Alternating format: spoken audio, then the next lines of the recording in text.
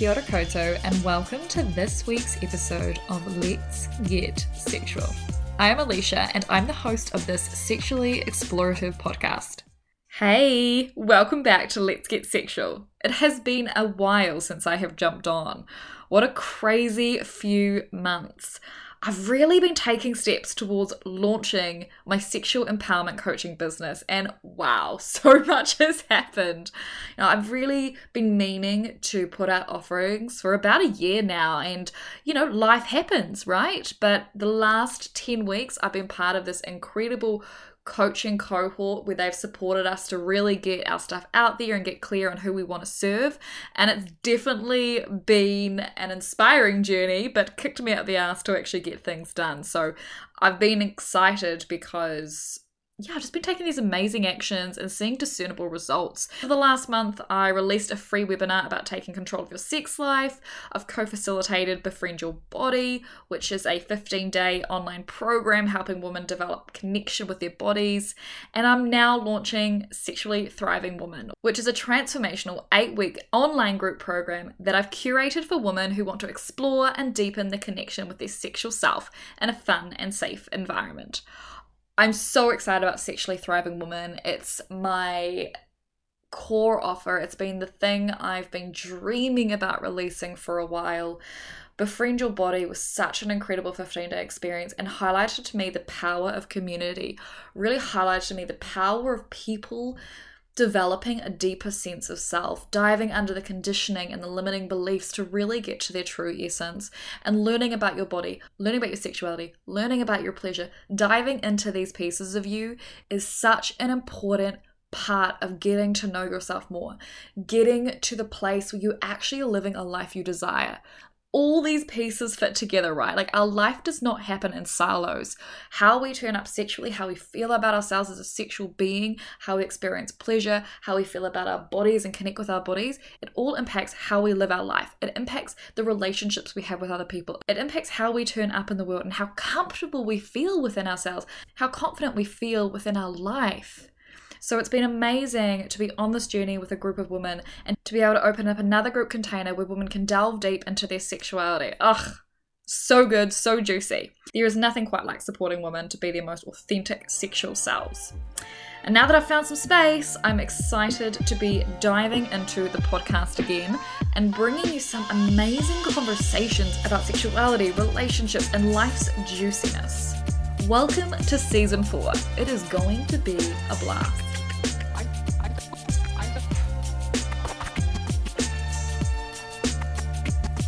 I'm so excited about the first episode of the season. Our guest is Devanshi, and make sure to check her out on Instagram at womanwonders_. Brie and I had the most incredible conversation with Devanshi. She recently graduated medical school and she's doing a year of postgrad research on obstetrics, which is the field of study concentrated on pregnancy, childbirth, and the postpartum period.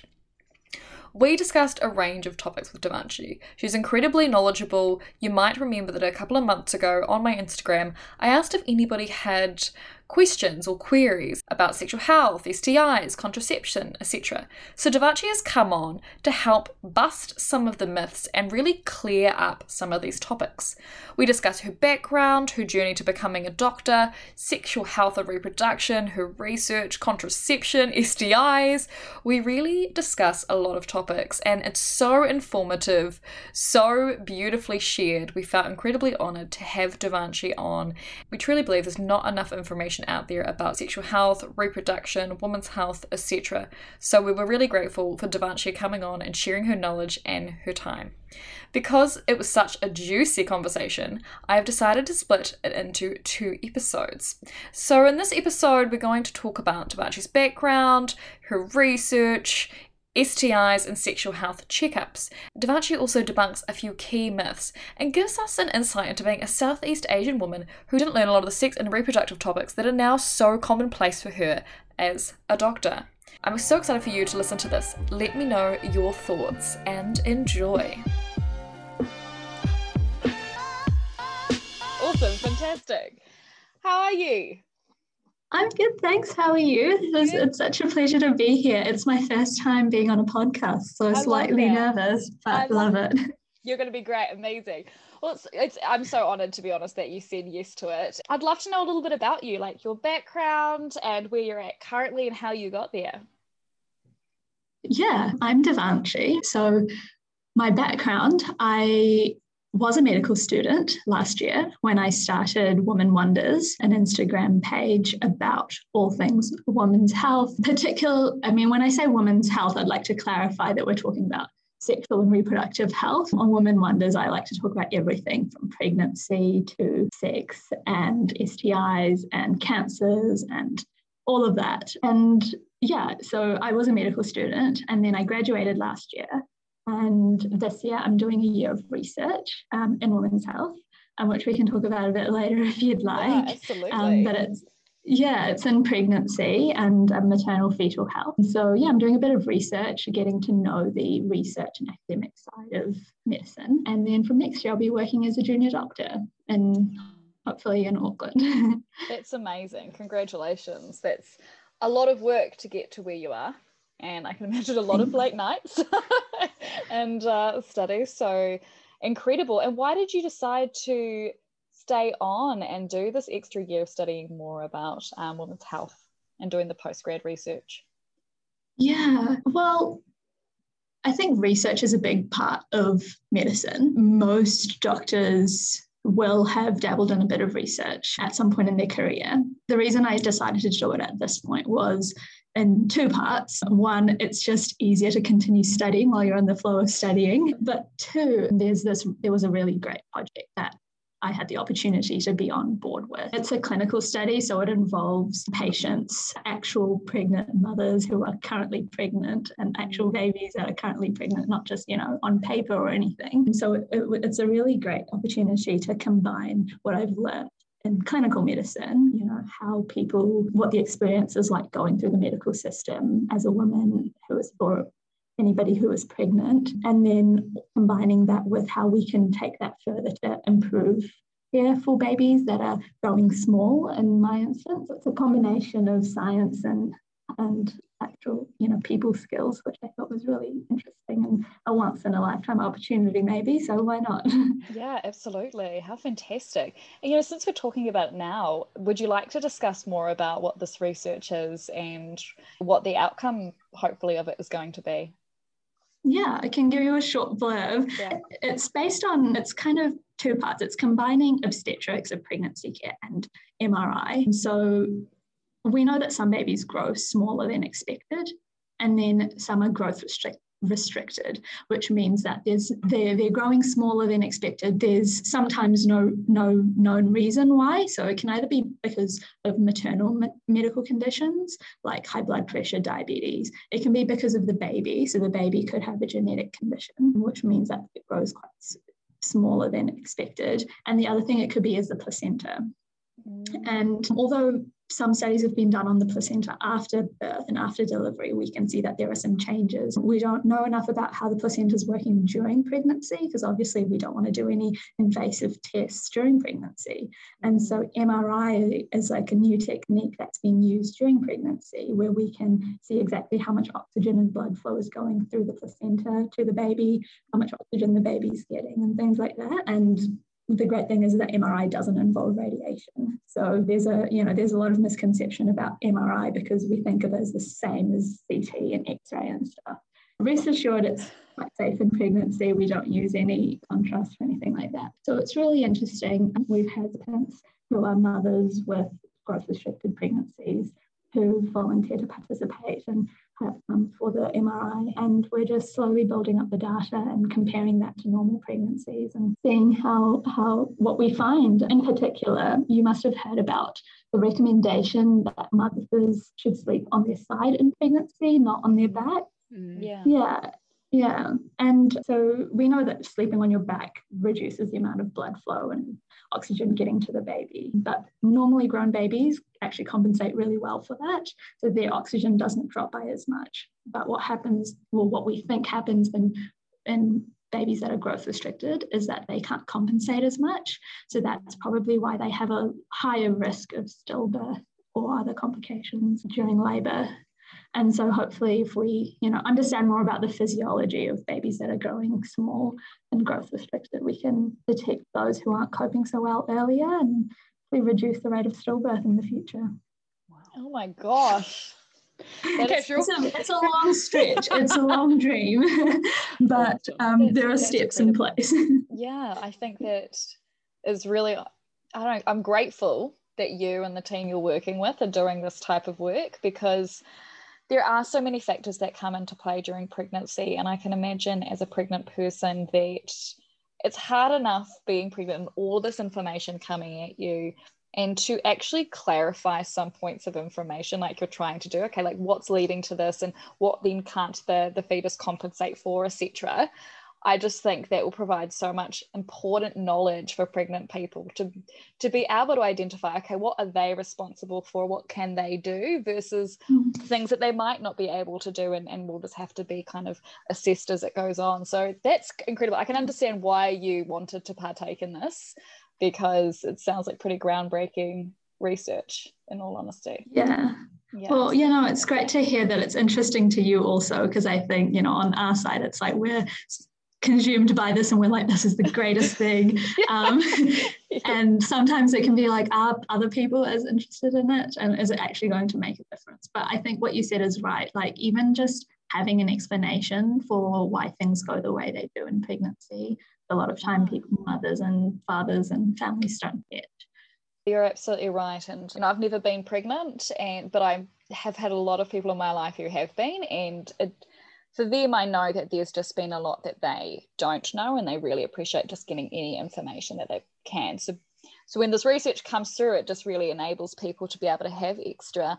And I, learning from people who are pregnant, I didn't realize, how miscarriages and stillbirths and things are actually quite common, more than I thought. So, this type of research helps build the story around that, because I can imagine it's a pretty scary thing to be around sometimes. Yeah, definitely.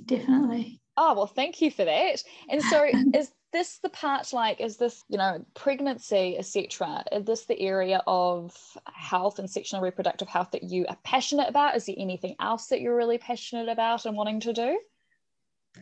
Yeah, that's a good question. I didn't think I had a specific area within reproductive and sexual health that I was particularly passionate about, which you can probably tell from women's health, where I'm just trying to cover everything on Women Wonders. And then there's this project, which, is quite obstetrics and pregnancy focused. But then during my med school years, I did a self-selected placement in adolescent and pediatric gynecology, which I also found super interesting, because you get to work with young people with really interesting conditions like genetic and congenital conditions, like being born without a vaginal canal, born without ovaries, or just suffer from really debilitating and painful periods that prevent them from attending school, not participating in daily activities. So I'm really passionate about hopefully being able to work with people at that formative age, still learning about their sex, gender identity, and help them manage just things like periods and sex. That would be a real privilege. Yeah. So that's another passion of mine. That's amazing. That's amazing. And like I mentioned when I was first emailing you, Women Wonders is an incredible resource. I really take my hat off to you and how much time and energy you put into that, and creating resources which are helpful and informative and relatable as well, because I think that's actually harder to do than people realize on social media. So you've done an incredible job building that resource, and I just really love what you were saying about there's this age, right, and there's a lot of young people whose bodies don't fit what they expect to be the norm.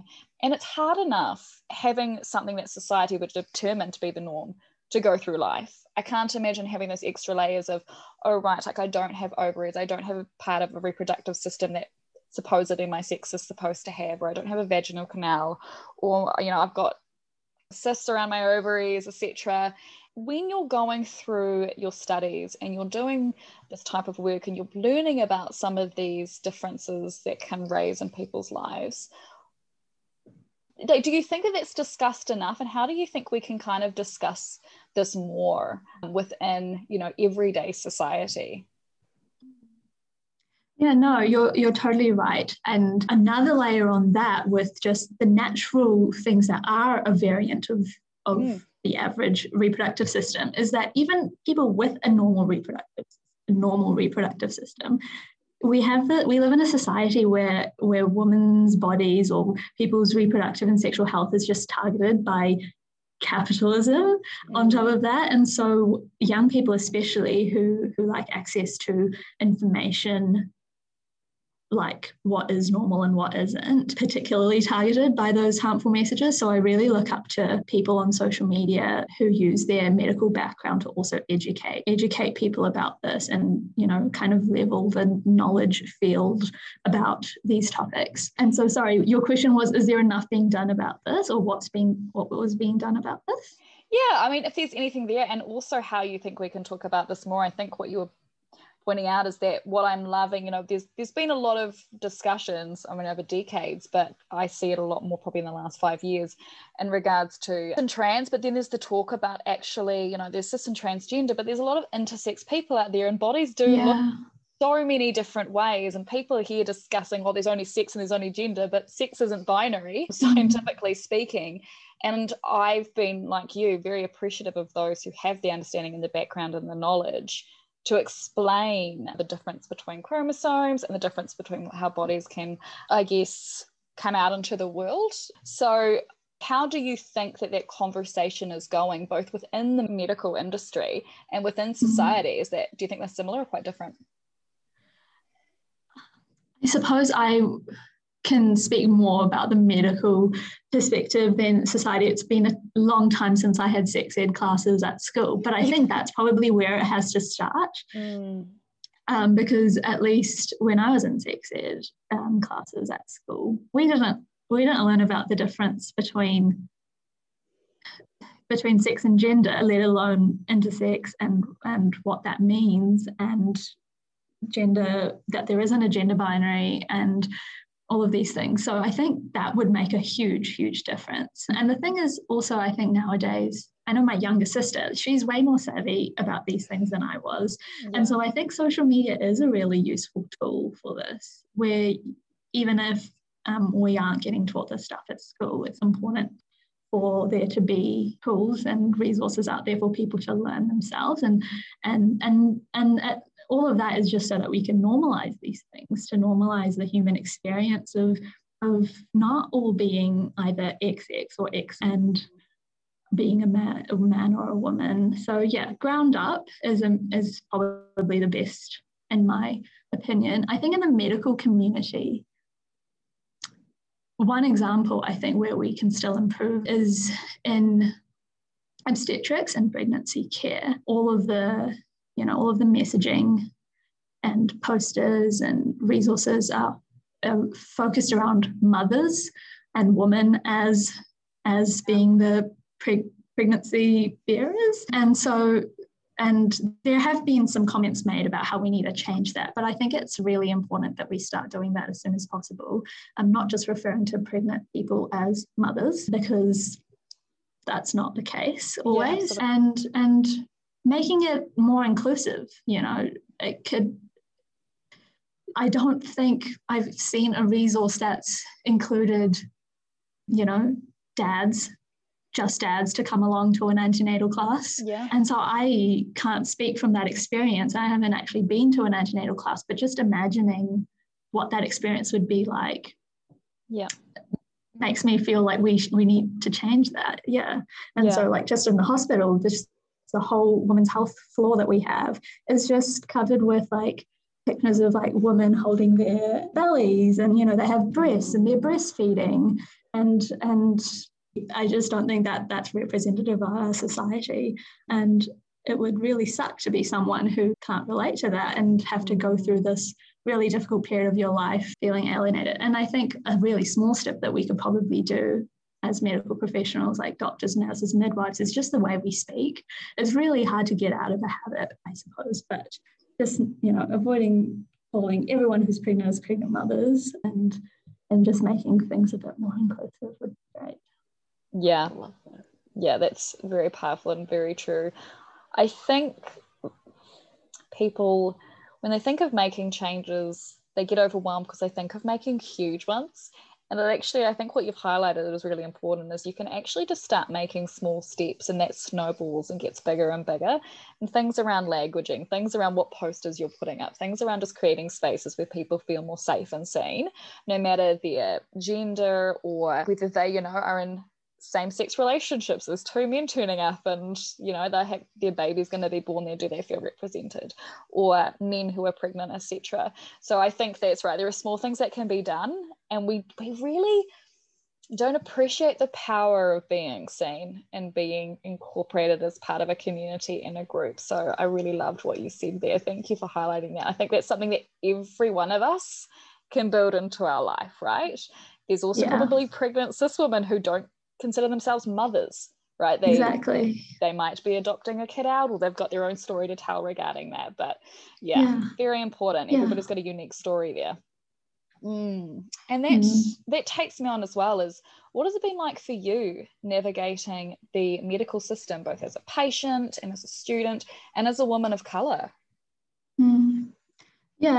Thanks for asking. I think I've been lucky that I haven't had to experience the medical system much as a patient. So I've been fortunate in that aspect. But as a doctor or a junior doctor, I've definitely I am more receptive to the experiences I see other women of colour going through. And I don't think I've had a pretty good experience as a student. Med school classes are now more than 50% women in most universities in the Western world. And a large proportion of my class, at least, were people of colour. Right. So it's been a really great inclusive experience. I haven't experienced any, blatant racism or sexism from supervisors or seniors. But I think I can definitely understand what people say about women needing to work twice as hard to receive the same appreciation or validation. I could probably count on one hand the number of women of colour senior doctors that I've been placed on teams with. And like you said, representation matters, and there are just less people to look up to, be mentored by, to share the experiences with, which I suppose I wish there was more of, and I hope things will change as my medical school class kind of moves up the ranks. But I suppose the one negative experience I could talk about is that the very few times I have had negative experiences were by seniors who were other women, and in one case a woman of colour. And I've discussed this with other medical students and other female doctors, and I think what the most logical explanation of this trend, although anecdotal, is that because in medicine it's such a hierarchy, there's kind of, I suppose, the perception that there's a limited number of seats at the table. Yeah. And because, there could be, at the moment, there still probably there is. In the New Zealand Herald the other month, I think, there was an article about how there's still a huge pay gap between male and female doctors in senior positions across New Zealand. And so as a female consultant moving up to the senior level, you do have to develop a tough skin probably, and then I suppose that probably leads to some kind of perception change where you're just you might not be aware anymore of how you're treating your junior female medical students. And so it's just something I've noticed, and I hope that changes. I think that's a very acute observation, and I think that happens in a lot of industries, and I wouldn't be surprised. I'd love to see some studies done about this regarding, I think it must be stronger in those male dominated systems, right, being lawyers, doctors, and financial areas, etc., where there seem to be a limited number of seats at the table, like you said, hopefully growing. And I've discussed it with people as well. It's almost like a shut the door behind you system. It's like, I've wrestled my way to get here, get to the table, and I'm not going to lose this position. I'm shutting the door behind me to anybody who could come in my footsteps. And I think we live in a society where it's like a zero-sum game, right? I'm going to lose out if somebody else gets something, and it's that scarcity mindset. So it's so disappointing to see. I mean, I've worked in government for many years, and it's the same mentality when I see middle to higher management. It's the woman who commonly seem to be the difficult people in terms of trying to grow their, staff below them, because I think there's a lot of fear there around them being taken over by a younger woman. Or it's sometimes the mentality of, hey, I had to work myself to get here, you're going to have to work twice as hard to prove yourself, which is not great. If we're all going to get, we're all going to get something from having a system which supports and facilitates people who haven't been at the table before getting there. But very, very good observation to make, and I really appreciate you saying that, because I think we can all think about how am I going to create a pathway for people to come behind me, and how am I going to actively support them rather than emulate the same as we're seeing currently in these industries. So I hope that changes for you, because me too. Your job is hard enough as it is. You're having to look, it's probably, you don't need the extra layer of difficulty with senior management making it difficult for you to get there. And talking about the medical community more, I'm also fascinated, because I feel like as a layperson, we're just like, look, and there's so much we don't understand. But is there any like aha or interesting moments that you've had throughout this career in terms of what you've learned about whether reproductive or sexual health, and going, wow, I wish more people knew about that?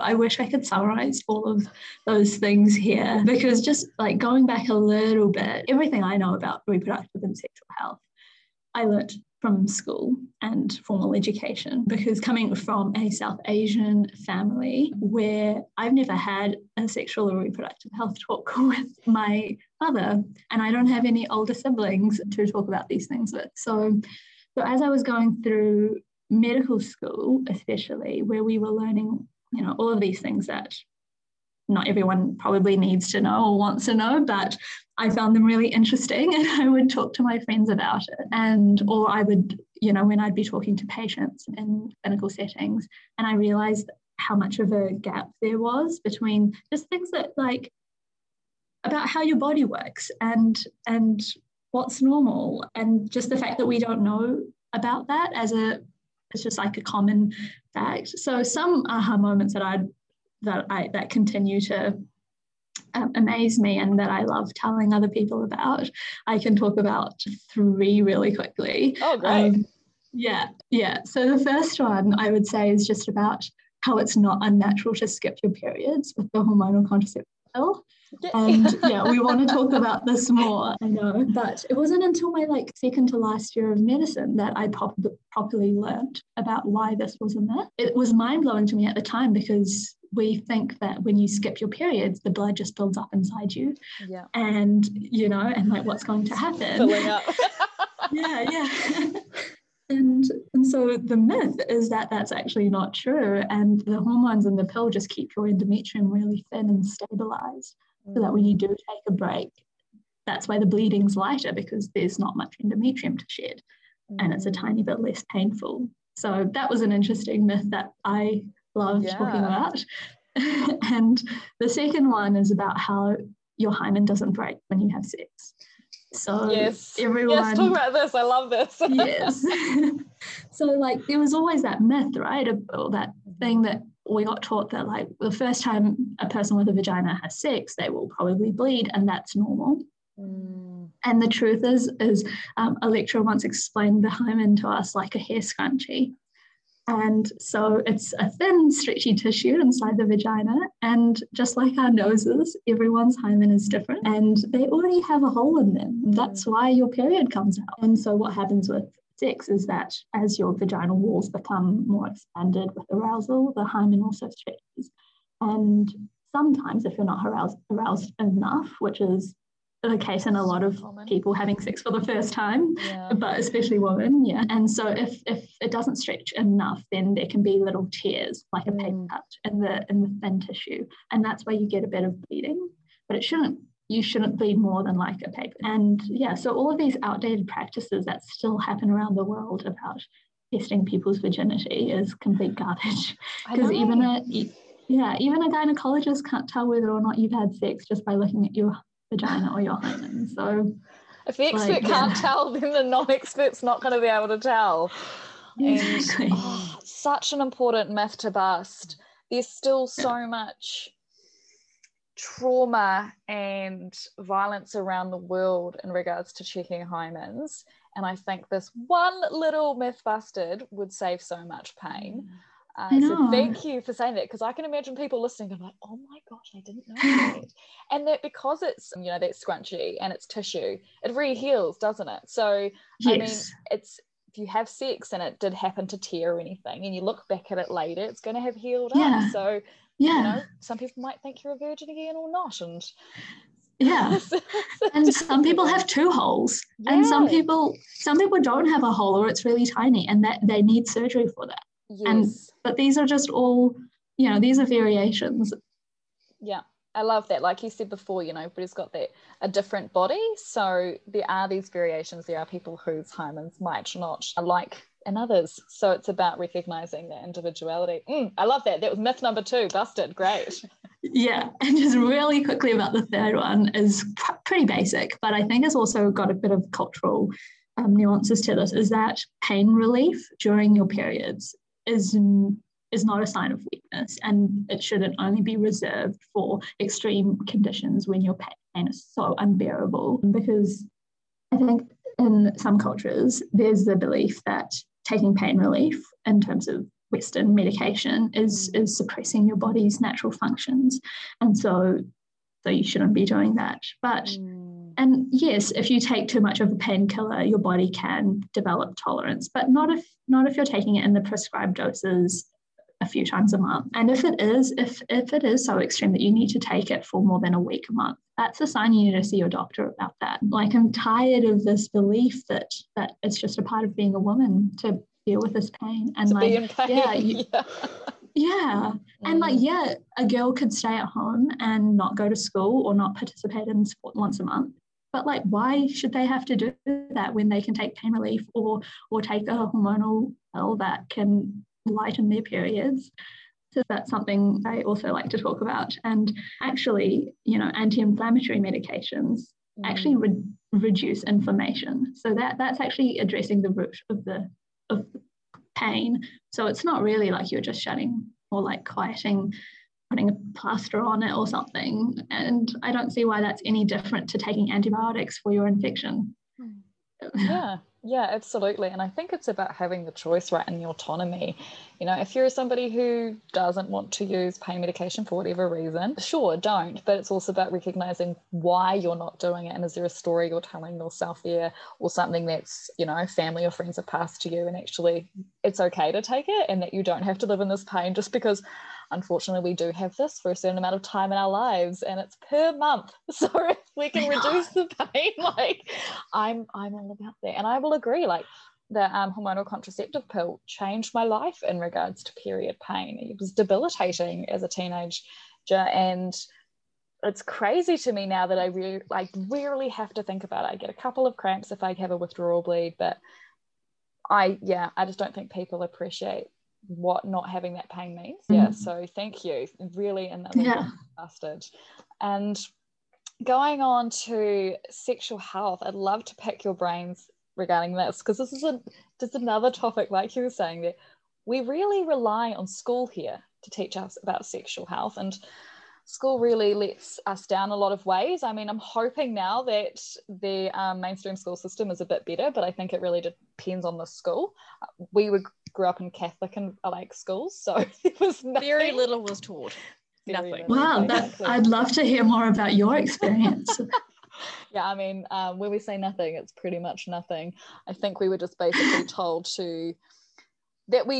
they knew we were going to have sex, so we should use condoms, but really they're supposed to tell us abstinence is key. So there was this mixed messaging there. I mean, we're actually shown live birthing videos, pretty much, not live, but recorded birthing videos to pretty much tell us, don't really have sex because this is going to be the pain you're going to be in afterwards. So it was all in science, so nothing. I mean, at intermediate, we weren't taught anything at my school. No, my teacher in intermediate, which wasn't religious, pulled all of us girls away and told us about periods because she wasn't taught about it and thought she'd been dying. So she took it upon herself, but it wasn't part of the curriculum. And there was no sex in relationships, right? There was no like you as a sexual being. It was this is scientific, and we're going to provide you bare minimum in the scientific as well. So yeah, I'm just so keen to talk about sexual health because it's empowering and it's such a stigmatized area. I'd love to get into it. So in terms of sexual health, sexually transmitted infections I found are incredibly common. Once again, probably yes. people think. Yes. But it hold a lot of that taboo. And do you think it's important for us, and why do you think it's important for us to open that conversation up around STIs? Yeah, definitely. I think we should definitely be talking more openly about STIs. And like you say, it is really common, but the taboo is that we perceive people with STIs differently. We think that people who get STIs are promiscuous, they sleep around, they're unfaithful, it's associated with being a sex worker or being a homosexual. HIV was seen as a disease exclusive to the homosexual community for decades. And, you know, being homosexual is in itself being in a marginalized community. And so all of these associations we have with STIs make it even harder to talk about with your friends and family, let alone your doctor. So I think the first step is working towards making it easier to talk about with your doctors. And yeah, like you said, it's so common, and STIs don't discriminate. You could have had sex once in your life and get an STI. Yeah. You have the same chance of getting an STI as anyone else in that one encounter if you don't take the right precautions. And so like you were saying, like if you don't teach young people about this, if you teach them abstinence only sex education, then you are putting them at more risk of getting STIs.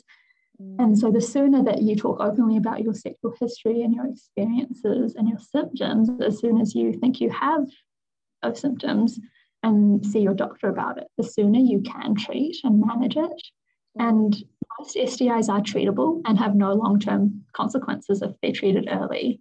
So there's no reason to avoid talking about it. And some STIs do have longer consequences, but there are still treatments that don't treat it, don't cure it, but do treat your symptoms and help you lead a very normal life. Yeah. So I don't see how it's any different from having a heart condition or, anything like that. Oh, I love that. That's so powerful. I absolutely think this is the narrative that needs to be shared ongoing. In terms of getting flus or viruses or anything, we're like, okay, part of everyday life, we pass it around, we just get something to manage the symptoms or to treat, like get antibiotics for things. And we're not scared of people who have a runny nose. No, I mean, well, nowadays, yes, we should be. But you're right. There's this normalization of it, and there's this understanding that it will pass around because we are in close contact with each other. But when it comes to STIs, there's this stigma, like you said, around what does it mean about that person or you as a person if you have it. And something that commonly comes up for me in terms of how to have the conversation, if you do have it, particularly when the person you're talking to has all these narratives running through their mind that aren't true. And you mentioned that coming early to see a medical professional about it is really key to help you treat and diagnose and everything. Do you hear or see a lot where people almost don't want to come because they don't want to hear that they have one of the incurable STIs, I guess? Yeah, I think there's a lot of questions that people have when they have had an episode of unprotected intercourse, which is a very medicalized phrase probably, but yeah, when they have unprotected sex and they've had a new sexual partner and they come to the young person would come to the GP clinic and they don't really know what to expect.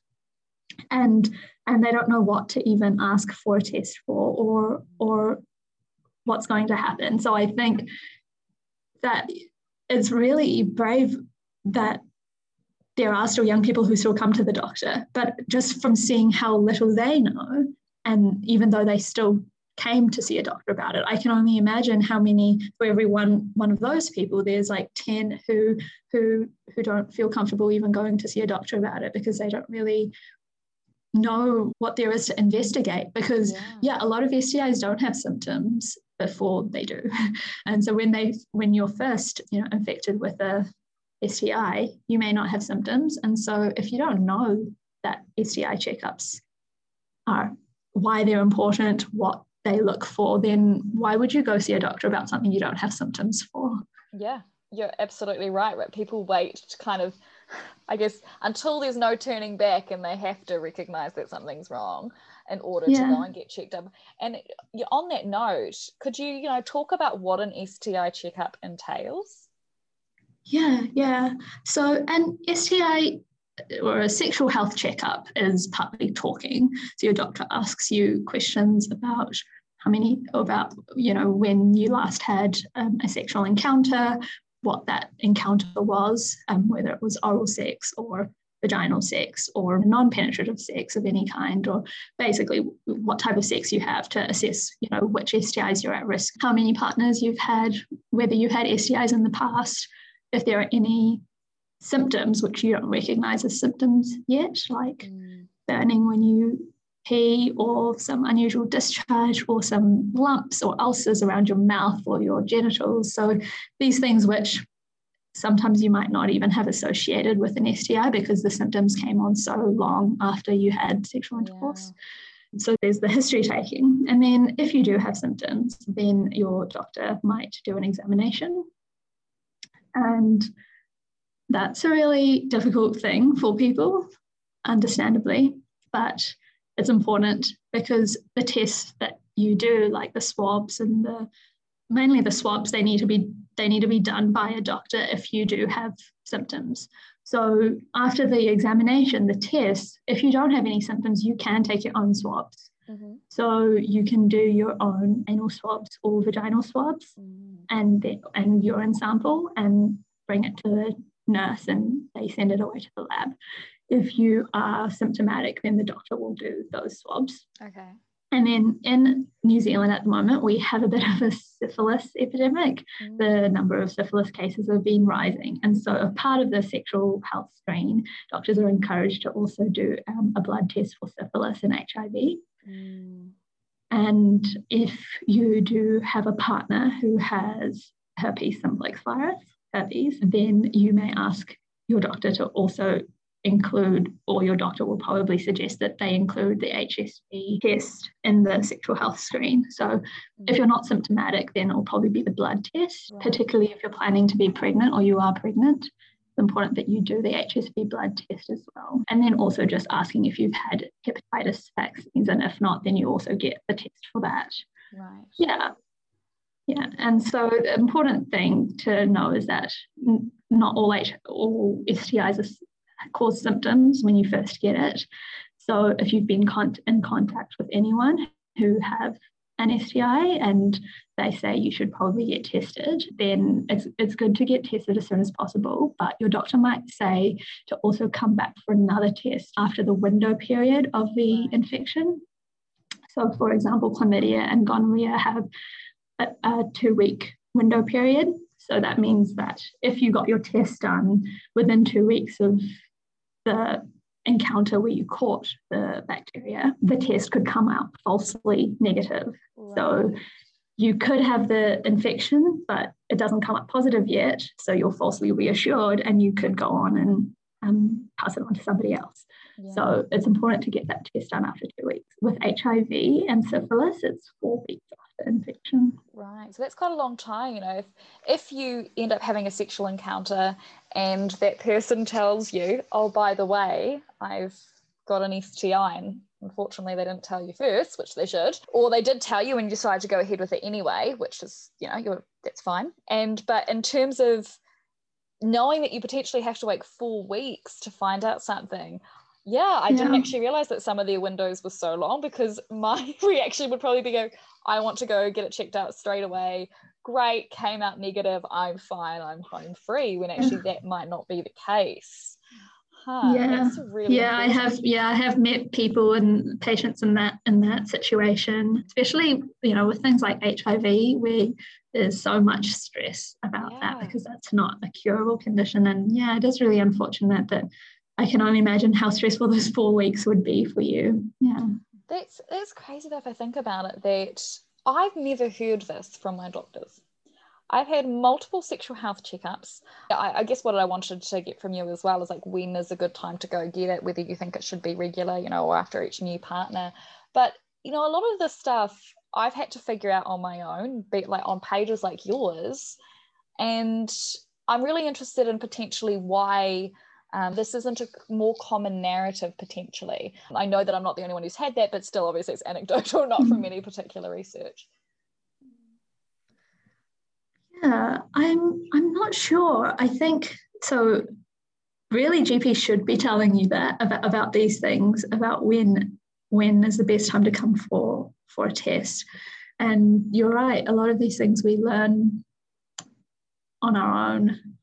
Just thinking I think the limitation that GPs have is the time aspect. 15 minutes for an entire consultation is not always enough. But a good tip that I think is useful to know is that you can ask for a sexual health screen when you go for your cervical smears. So I think that's a good thing to maybe link together, where if you're making an appointment for your cervical smears, it would be great if there was more education around this too, where you say, when you come in for your cervical smear, why not also book in a sexual health checkup? And because you don't need to have had recent unprotected sex to need a sexual health screen. And there may be things that you've noticed, but you're like, nah, that can't be an STI, and so you've like put off like a lump or something like that, right? Yeah. And so it would be great if there was more education around that. I think we all live very busy lives, especially young people,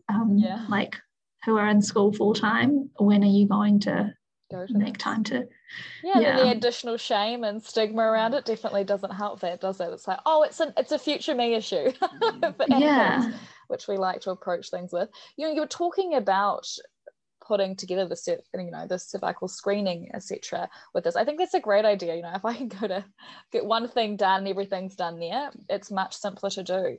But I know there's a lot of fear out there regarding cervical screenings, etc., and what it entails potentially for those who've also had sexual trauma or assault. Could you just discuss a little bit about what those screenings look like, and whether there's anything that people who are a bit concerned about coming in, like how they could potentially go to make themselves feel safer?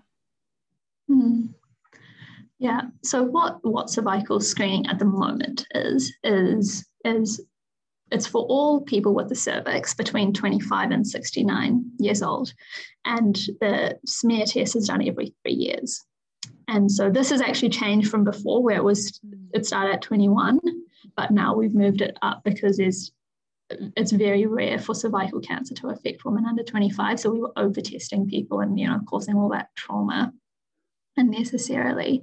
And so for those who haven't had a cervical smear yet, what it involves is lying on a bed with a blanket over the lower half of your body and undressed in your lower half, so that the doctor or the nurse can insert a plastic speculum into the vagina to open up the wall so that they can get a view of the cervix. And then they use a rubber broom who gently take a sample of the cells around your cervix, and they put it in a tube and they send it off to the lab. And the most difficult part of this, like you said, for people who've had traumatic experiences in the past is the speculum being inserted.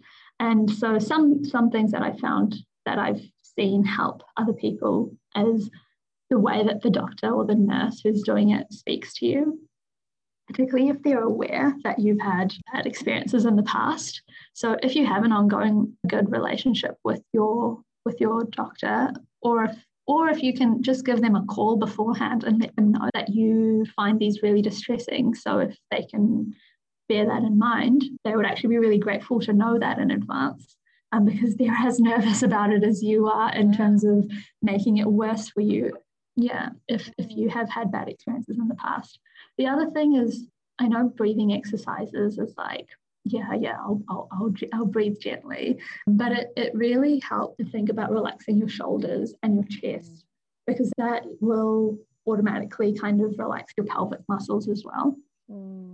And that's really the key. It's just the more relaxed you are, the less painful it will be, because your pelvic muscles aren't keeping things tight and resisting the speculum.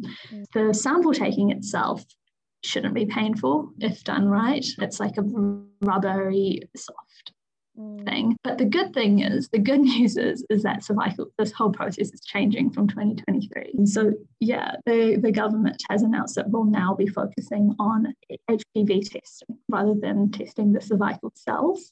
Right. So now everyone only needs this test every 5 years, not 3. And you can do it yourself. You do need to make a doctor's appointment, but you don't need a speculum. You just have to insert the swab into the vagina and take a swab of the walls around the vagina. It doesn't have to be all the way up to the cervix either. And it's basically just testing for HPV virus, because if you don't have that, I mean, the HPV virus causes 99% of cervical cancer. So if you don't have the virus, you have a very, very low risk of the cancer anyway. Yeah, and hopefully that will make cervical screening less stressful and traumatic for people, especially people who need it the most. The rates of cervical screening are lowest in Indigenous populations, people in low socioeconomic groups, people in ethnic minorities, lesbian and bisexual people, and sexual people. So we really need to everyone should be getting screened for cancer. It shouldn't be like, well, if you can't deal with this test, then we'll never know if you have cancer. Yeah. So yeah, it's good that things are changing. Yeah, a lot more accessible. That's great. I think that's such good news. Because one question I did have from when I mentioned on my Instagram that you'd be coming on, if anybody had questions, they asked if HPV was tested during a smear test, typically. So previously, with what we have now, you said obviously we test the cells themselves for cancer, but do they test for HPV at the same time, or is that actually separate? It's a separate test. Yeah. So I know it is done. They do test for HPV in some cases, but it's not a regular part of cervical screening. I don't know what the criteria is, right, and who gets the HPV test, but generally they just look at the cervical cells under a microscope. Okay. Yeah. Cool. That's good. I'm sure the person who asks will find that very interesting. And now that we're moving to a space where actually HPV is being tested, which I'm really interested to see the impacts of, like you said, on these groups who are underrepresented and underserved in this space. It's going to hopefully save lives. Yeah. And just to clarify, it doesn't completely exclude the need for the smear test. If you do have HPV, if you are found to have HPV on the swab, then they will call you in for a cervical smear. Yeah, great, good. Thank you for clarifying that. That's fantastic. And I realised that time's going so fast, which is fine. One thing I'd love to ask you, because I don't know if this is recent. I wasn't told it historically on my sexual health checkups, but my most recent one I went to, my doctor told me that I had to specifically ask for a herpes test, and I never been told that before. I thought it was covered within the typical test.